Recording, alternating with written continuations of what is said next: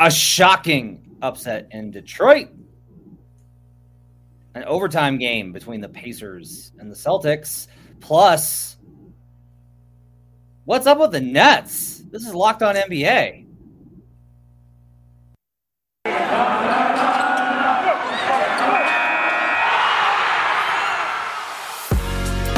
You are Locked On NBA, your daily NBA podcast. Part of the Locked On Podcast Network, your team every day. Welcome to Locked On NBA. Glad that you're with us. My name is Matt Moore. I'm the senior NBA writer for the Action Network, joined by the host of Locked On Heat, David Ramil. You can find him on Twitter at DRamil13. David, we had ourselves an interesting night in the association on Monday. Absolutely. It was not quite what we would expect. Maybe none of the marquee matchups that you might see on a nightly basis with the NBA, but some good games sprinkled in there, here and there. But overall, an interesting night. I think the night began somewhat interestingly for the Utah Jazz. That was a team coming into Detroit for the fifth game, a 5-game road trip, and it seemed like, facing a bad Pistons team that's clearly rebuilding, and you think to yourself, okay, this is a clear victory for the Jazz.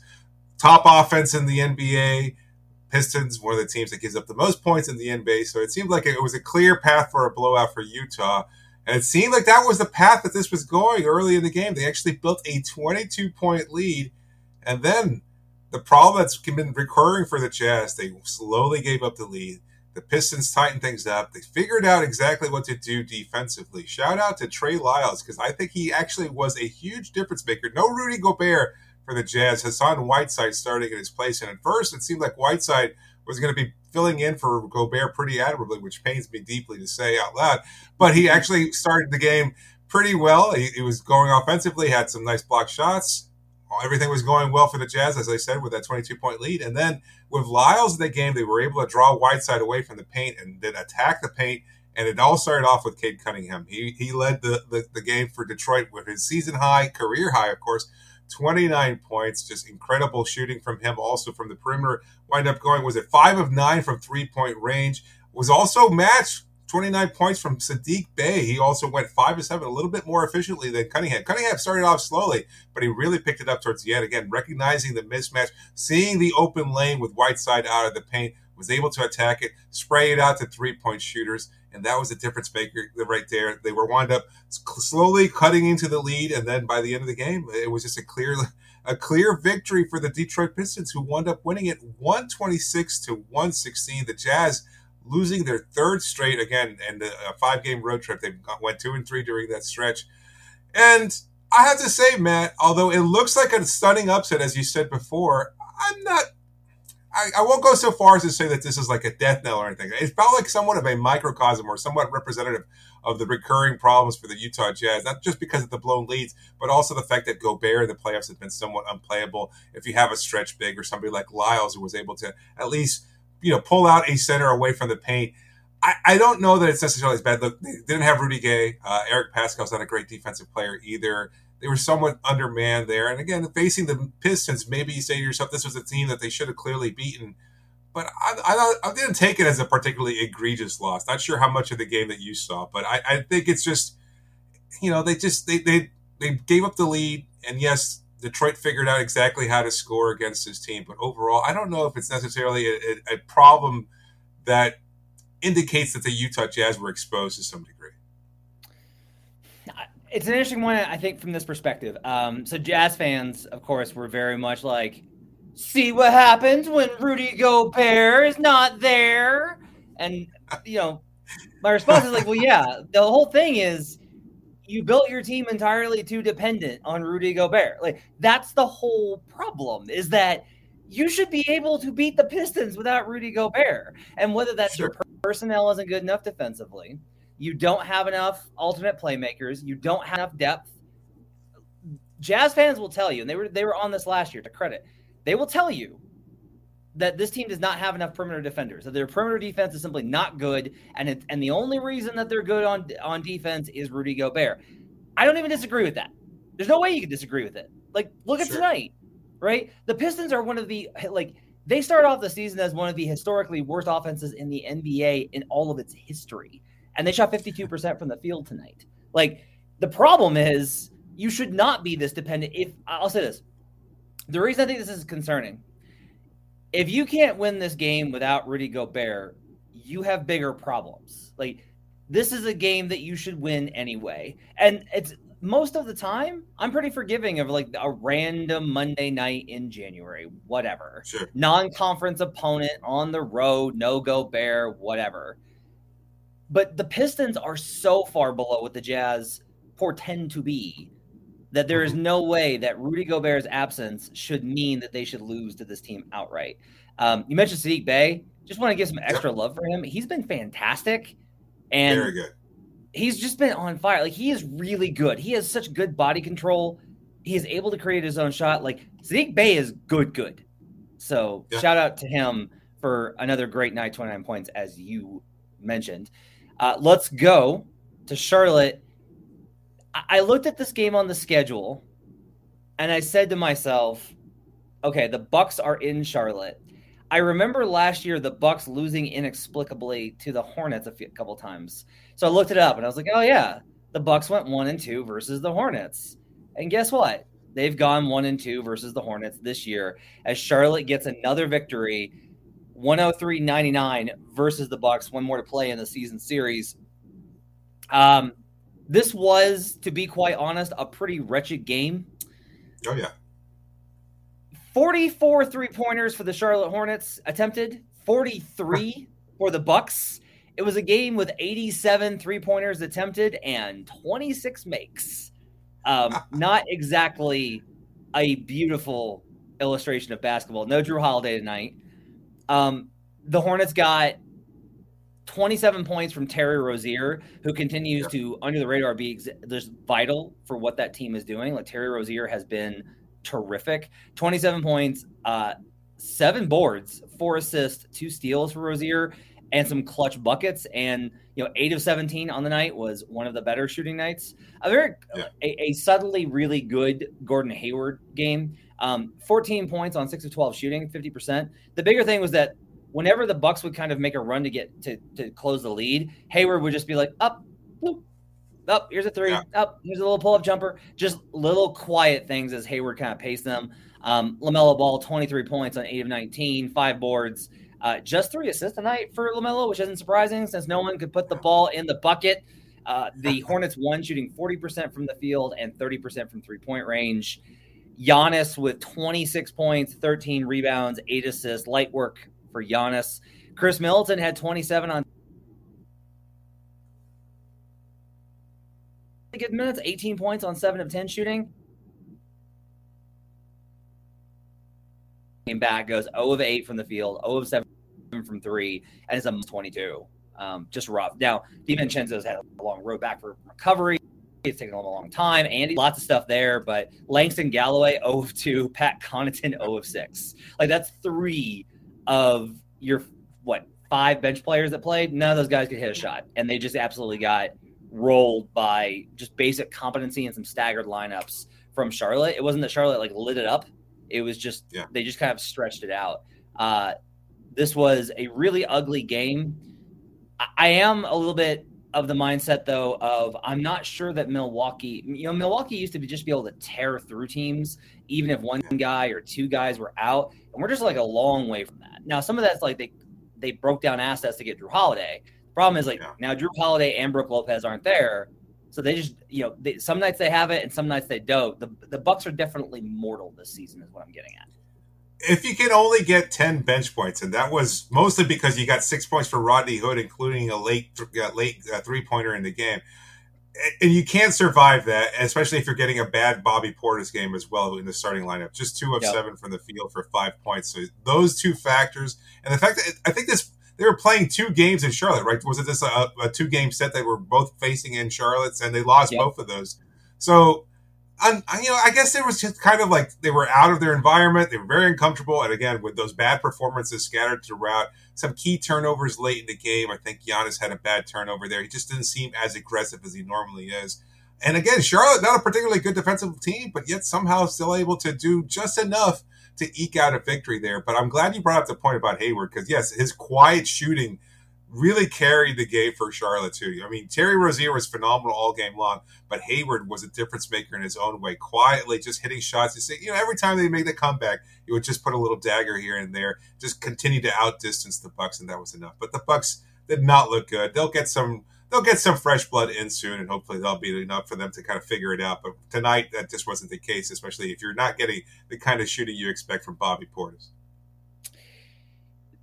One more before we go to break. Let's talk very quickly. I don't mean to short the Sixers here. I don't. Look, the Sixers have been playing really well. They have some of the best net rating in the last 2 weeks. Like, they are very quietly sneaking up. They've won 7 in a row now. The Sixers are absolutely streaking. They're just they're actually 1 up on the Bucks in the loss column. They are only 2 behind the Nets for the division lead. Like, the Sixers are absolutely back in the thick of things in the Eastern Conference, and Joel Embiid looks like the MVP candidate that he was last season. 31 points tonight, 8 boards, 6 assists in 26 minutes. He had 31, 8, and 6 in 26 minutes tonight versus the Houston Rockets, as the Sixers just very calmly take care of business and blow out the Rockets 111-91. That's like the perfect Sixers score. You put up 111, you hold them to 91. I'm not trying to short them. It's just like the Sixers have been playing a lot of really subpar teams, which that it's their turn to do so. Like, every team gets a stretch where their schedule's easy, and they're doing what good teams should do, which is they're annihilating them. That's pretty much all this was. The Rockets have nothing on the interior. They have no way to stop Embiid. The Sixers are a much better team. And as the conversations continue to swirl about Ben Simmons and whatever else, the Sixers are just kind of rolling and getting it done. They're just winning playoffs. They're not struggling. They're good. They're not at the top. They're just quietly under the radar, taking care of business, and they get a very comfortable win versus Houston. Yeah, that's all there is to it. I watched 0 seconds of this game. I'll be 100% honest with you. Even when we were talking about which games to focus in on over the night, I just watched this one, and it seemed like it was going to be an easy victory, even though the Sixers were on the road, and it absolutely was. A 20-point spanking with Embiid doing exactly what he does against a weak front court in Houston. They're a very good team. I'm so hesitant to even figure out exactly what their prognosis for the season could be, considering we haven't seen the final version of this roster. It's going to go through some dramatic change at some point soon. And just whatever they wind up being, I'm sure will wind up being a contending team, just because you've got an MVP candidate on the roster already. But for now, it's kind of hard to say how clear they are as far as where they fit in the hierarchy of the Eastern Conference.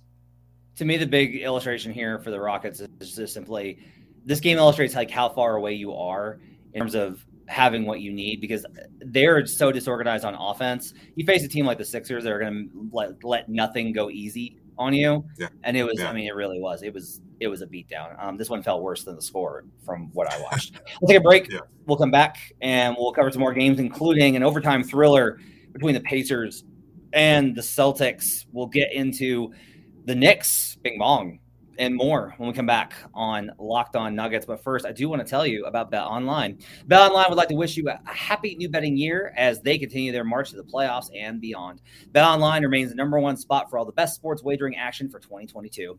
It's a new year, and there's a new updated desktop and mobile website to sign up today and receive your 50% welcome bonus on your first deposit. Just use promo code LOCKEDON, LOCKEDON, to get started. Football, basketball, hockey, boxing, and UFC. Don't wait to take advantage of all the amazing offers available for 2022. I'm excited about Wildcard Weekend this weekend. Should be a really interesting one. Go Chiefs. Bet Online is the fastest and easiest way to bet on all your favorite sports. Bet Online, where the game starts. We'll be right back on Locked On NBA.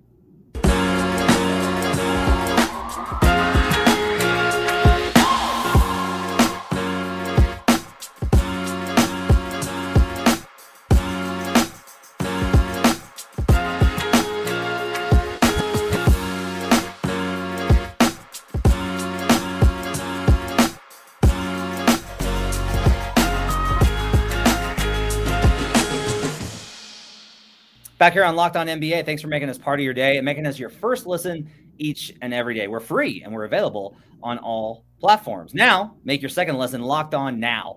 Nightly recaps of every NBA game with analysis from local experts. Listen to Locked On Now on Apple Podcasts, Spotify, or watch it on the Locked On NBA YouTube channel. Back here with David Ramil, I'm Matt Moore talking about Monday night in the NBA. David, I missed this one because I was focused on other games. Tell me, I'm going to take that back, David. I have to admit something to you. I skipped this game because watching the Pacers play is physical torture to me because they should be so much better than they are. Tell me about their loss to the Celtics in overtime.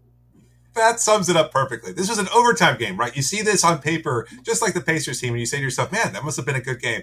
It was absolutely brutal. It was the most sluggish game I've seen all season long, and I've seen some bad ones. Just had no pace whatsoever. I was practically falling asleep, even though this game started at 7 o'clock in the evening here, and yet it was just so bad.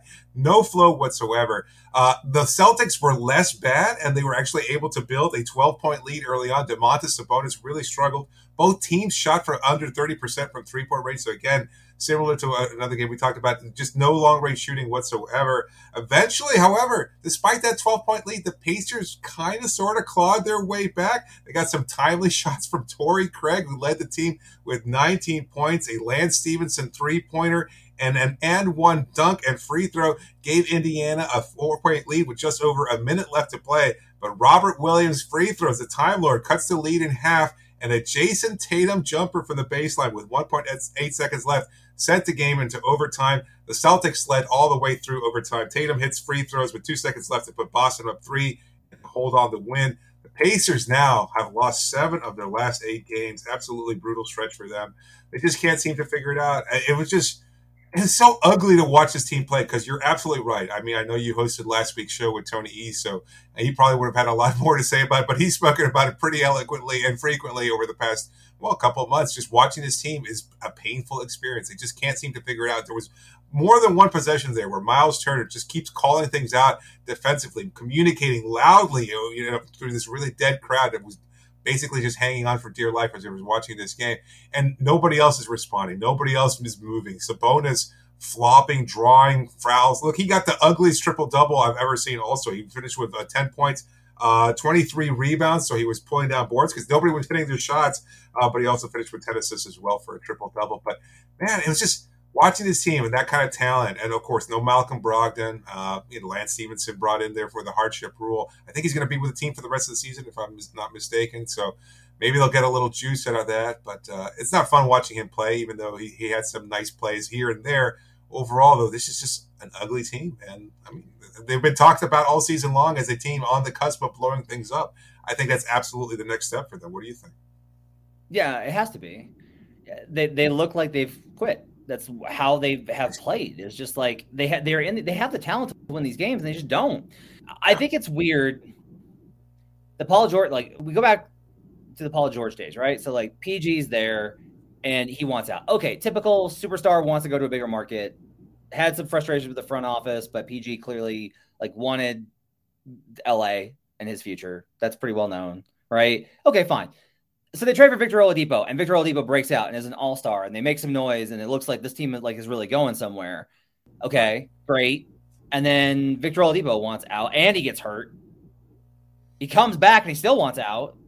And then now we've got Sabonis, and Sabonis wants out.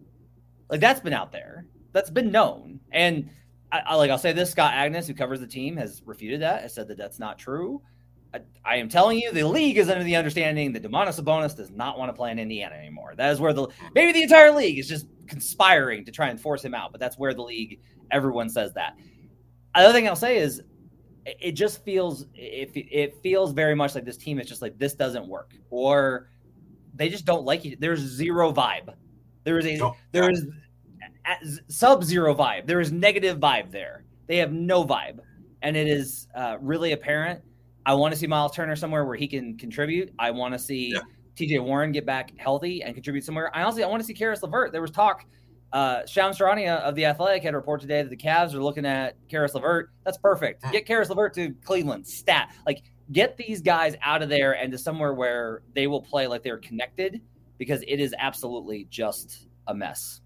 Let's go to New York. The Knicks get I thought this was a pretty good win tonight. They needed a feel-good win, and this was a pretty good feel-good win for the Knicks, because I think in particular their win over the Spurs, 111-96, Not only did they play good enough defense to hold the Spurs to 96 points and 41% shooting from the field, 28% from three, RJ Barrett was phenomenal in this game. Twisting layups, pull-up jumpers, 3 of 4 from three, 31 points on 12 of 20 for Barrett, 3 rebounds, 4 assists, plus 11, great defense. RJ Barrett's been great this season. They got 2 points in this game from Julius Randle, David. Yeah. And they won it going away. Mitchell Robinson was too much on the inside for Jakob Poeltl. They really beat him up on the inside. Poeltl has not looked right since coming back from COVID, quite honestly. Alec Burks was another really solid game with 16 points, 5 of 10 shooting. His thing, 18 points on 5 of 12. Emmanuel quickly gave him, they just had good contributions all the way through. And meanwhile, the Spurs, they started Josh Primo, who, boy, that kid's young. 11 points, 4 of 9 shooting for Primo. Look, DeJounte Murray was fantastic. 24 points on 11 of 19 shooting and 5 assists. He was great, but every minute that he wasn't on the floor was really bad. The Spurs are going through their COVID stretch here, so no Keldon Johnson, no Derek White, no Doug McDermott, no Devin Vassell. All these guys are out, and that definitely Jock Landale as well. All these guys being out definitely makes their rotation substantially worse. But the starters actually just got their teeth kicked in as this game went along. They actually had the lead after the first quarter, and then the Knicks just kind of kept pounding the rock against the Spurs, and eventually the more talented team won out. I was a little bit disappointed. I thought San Antonio would be able to do more defensively or offensively versus this Knicks defense, which has been weak. But Lonnie Walker, 5 of 19 off the bench, 15 points on 19 shots. They're obviously missing a lot of three-point shooters, but they were just outgunned by a Knicks team, and that's rare this season. Yeah, well, the Spurs had been playing on the second night of back-to-back. They had been in Brooklyn the night before, and that was a tough loss for them. They lost by 2 to Brooklyn, so that was tough. But Randle, that's the story of the game, right? Introduced to the Madison Square Garden crowd, and I think there was a smattering of boos as he was introduced there, and then goes on to have his worst game of the season. I've heard noise that he might want out of there. Not that the Knicks are inclined to trade him or anything like that. I'm not sure if you've heard anything in particular, but it seems like that relationship is somewhat broken, and that's considering the feel-good story of the year last season where he led that team to the playoffs and everybody was so high on that group and thinking that they were going to be able to progress. He signs the extension this year. And everybody thinks that they're going to be able to continue to build with him as their centerpiece. And then all of a sudden, it's just things have gone sour very quickly in New York. And I'm not sure if it's Randall. I'm not sure if it's bringing in Evan Fournier. I'm not sure if it's just the way they rebuilt over the summer. I'm not sure if it's just Tibbs, but something is going wrong there, and they have to lean into Barrett as their true centerpiece moving forward. At least that's my opinion. Let's take a break. We'll come back, and we will talk about another upset, this time out west, but an East team taking the dive, as well as a nail-biter between the Cavs and the Kings. We'll do that when we come back on Locked On NBA. We'll be right back.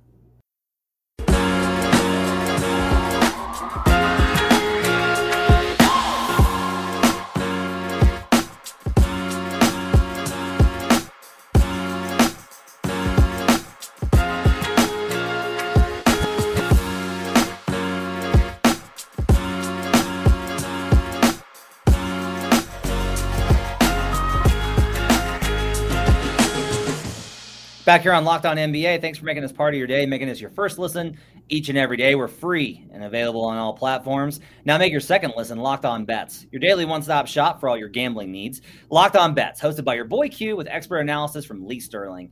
It's free, and it's available on all platforms as well.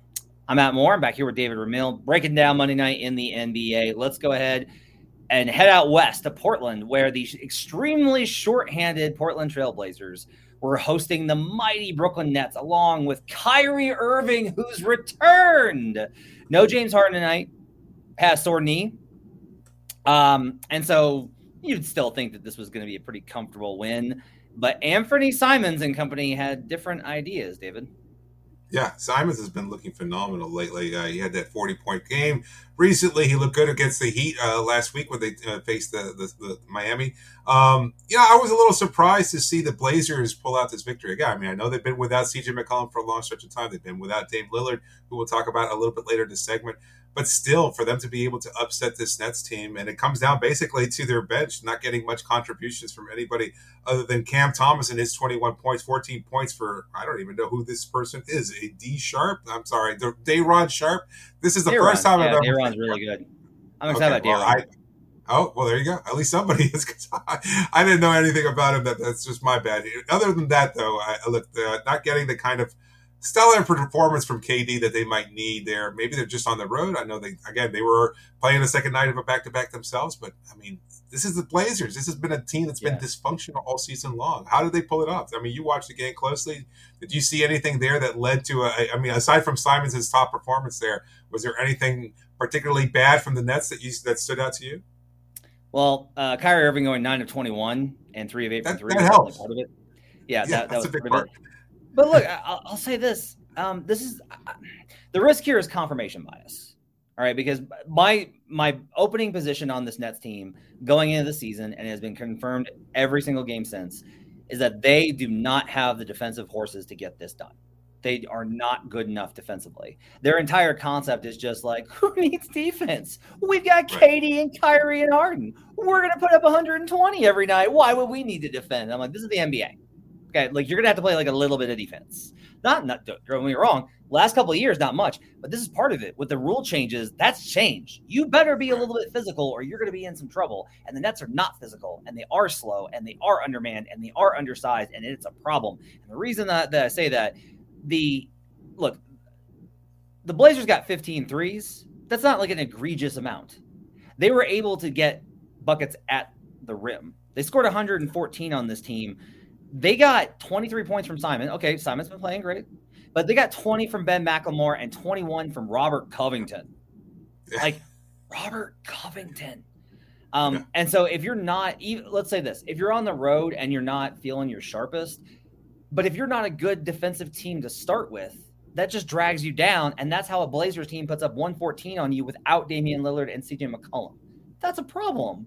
Like, again, it's kind of like with the Jazz, where if you're not good enough without Rudy Gobert to beat the Pistons, you have bigger problems.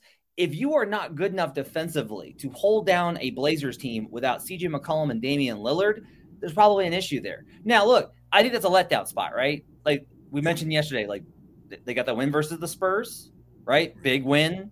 And just in overtime, at least, like snuck one out. Not a big win, but snuck one out. You travel. You're in Portland. It's rough. I get it. No Harden. Yeah. I get it. But these are the type of games where I go, you are underperforming consistently versus expectation. Like, this would be fine if it was just like, well, the Nets are just trying to be good. You know, they're finding their way. This is supposed to be like the championship favorite. They are the odds-on favorite to, or not odds-on. They are the favorite to win the NBA title at every book, and they've lost 5 of 7. Now, good teams can have bad stretches, but I don't see where the Nets are going to get better defensively.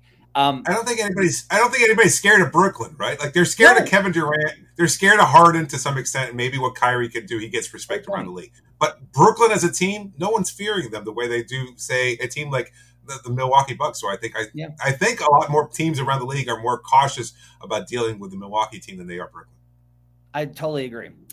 Speaking of the Blazers, report today out of Bleacher Report, Sean Highkin reports that Dame is likely to get shut down at some point in the coming weeks. He's been dealing with an abdominal injury. Look, the whispers around the league have been that this has been an ongoing issue for we're talking months to years has been the idea that this has been a recurring issue. It's gotten worse. It's been more of a problem. The team obviously got off to a bad start, and then everything has gone sideways. Neil O'Shea gets let go for a variety of reasons that were not team related. There seem to be changes on the horizon for this team. And if so, the term soft tank is what's being kind of like bandied about, right? You don't actually like tank out, but you trade CJ McCollum, you trade Yusuf Nurkic. If Damian Lillard shuts it down, you have to expect major changes at this roster by the deadline. Right.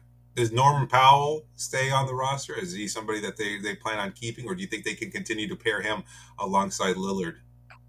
They just re-signed him. I think that one of the questions I think you have to have is, okay, like Simons probably can step up and be maybe what McCollum was, right? Like a secondary option, a second playmaker.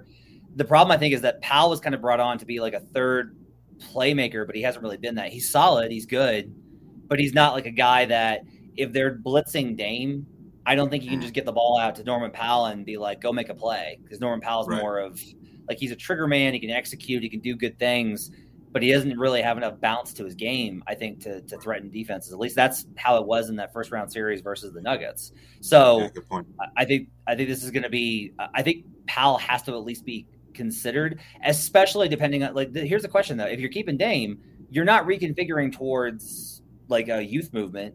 You're probably looking to contend now. And I think if you're looking at it from that perspective, you probably say, look, let's try and get upgrades at the slots above Powell. If Norman Powell becomes our fourth best player versus our third best player, maybe we can have something going. And that's going to be, I think, the reconsideration. But it's going to be very fascinating to watch this Portland team as we get closer to the deadline, which is only a month away. Yeah. Disappointing to see them engage in the soft tank, as you put it. I wonder if Chauncey Billups survives whatever transition they'll go through, especially if they're making such major moves. I know they just hired him, but I mean, yeah, got to think they will. But all the questions are about Jody Allen and what she wants to do. Yeah. Last game of the night, Cleveland Cavaliers taking on the Sacramento Kings. The Kings almost came away with a victory, but then no. The Cavaliers, obviously having a great season despite the loss of Ricky Rubio and Colin Sexton, they get the win. What did you see in this one? Well, it was a pretty exciting game, to be honest with you. After being down for most of the games, the Kings were actually able to take a lead midway through the fourth quarter, and a Buddy Hield three-pointer put Sacramento up 4 with 8 minutes left, and all the momentum seemingly shifting in their favor. But the Cavs responded with a 14-3 run, and they were up 10 with 2 minutes left to play. It looked like they were going to bury the Kings. The Kings were going to give up, but somehow Sacramento mustered just enough energy, even though they were on the second night of a back-to-back themselves. The Cavs were as well, but they just came back. They actually had a pretty good run. They held the Cavs scoreless for the rest of the game. They went on a 9-0 run on their own. Just down 1 now. The Kings stole the ball from Cavs rookie Evan Mobley, immediately called a timeout, and with just enough time for one shot, they drew up a play inexplicably for De'Aaron Fox, who had struggled offensively all night, instead of Tyrese Halliburton, who had it going. He was their best offensive player by far. Rajon Rondo defended Fox well, forced him into a tough shot, and the Kings' comeback fell short. But I was watching that play. I'm going, what the hell are you going to Fox? I mean, I know he's faster. He can break down. In theory, he can get to the rim, but he didn't. I mean, Rondo did a pretty good job. I mean, maybe that's why you acquire a veteran like Rondo, and maybe he has a few more plays like this if the Cavs want to go on a sincere and deep playoff run. But for the most part, Kings got a Kings, right? That's just the way they do things. Why not go to Halliburton when he was clearly their better player? He was shooting well from the perimeter, too. I think, in my opinion, he would have been able to at least get a shot off over Rondo that wouldn't have been as tightly contested, and maybe it would have given them a chance to win, and I think it would have been a feel-good victory for them too, because they certainly could use it. I asked 2 executives last week. I said, with the Kings, are you guys looking for Barnes or Bagley? I know that he's been in talks with a number of teams lately. What do you think the Kings are going to do? And both of the executives were just like, I will believe it when I see it. Like they said, they just like every year we hear that they're going to make a move, that they're going to do something, and then we call and just nothing. So there's clearly frustration, I think, with trying to figure out exactly what the Kings are going to do. I have to think they're another team that's going to have changes at the deadline, but again, it's the Kings. We just don't know. I've heard nothing but great things about Monty McNair, so I have to believe that he's going to be like, all right, we gotta let's shake this up a little bit and at least shake up the cube and see what's inside, and we can figure out, do a little boggle action here. But, boy, I mostly want the Kings to change things up, because like watching Alvin Gentry just descend into depression has been rough. Like, don't get me wrong, like, Alvin's basically only been coach of one good team in his career, which was the Suns in 2010. But respected long time. Alvin's like a great, like everyone loves Alvin Gentry. But boy, this Kings team is driving him bonkers. As well, we'll say. Go ahead. No, as well it should. It would drive anybody crazy, I think. We'll say 7 of Mobley, 17 points in the fourth quarter. Slim Duncan continues his road to Rookie of the Year. That seems very much on track. Let's go wrap it up for Locked On NBA. Thanks for joining us and making us your first listen. Really appreciate it. Make sure to give us those 5-star reviews. If you want to watch this show, we are on YouTube. You can check us out on the Locked On NBA YouTube channel. You can follow David on Twitter at DRamil13. You can follow me on Twitter at HP Basketball. Thanks for joining us. We'll see you guys again next week. Tomorrow, another edition of Locked On NBA. Thanks for joining us.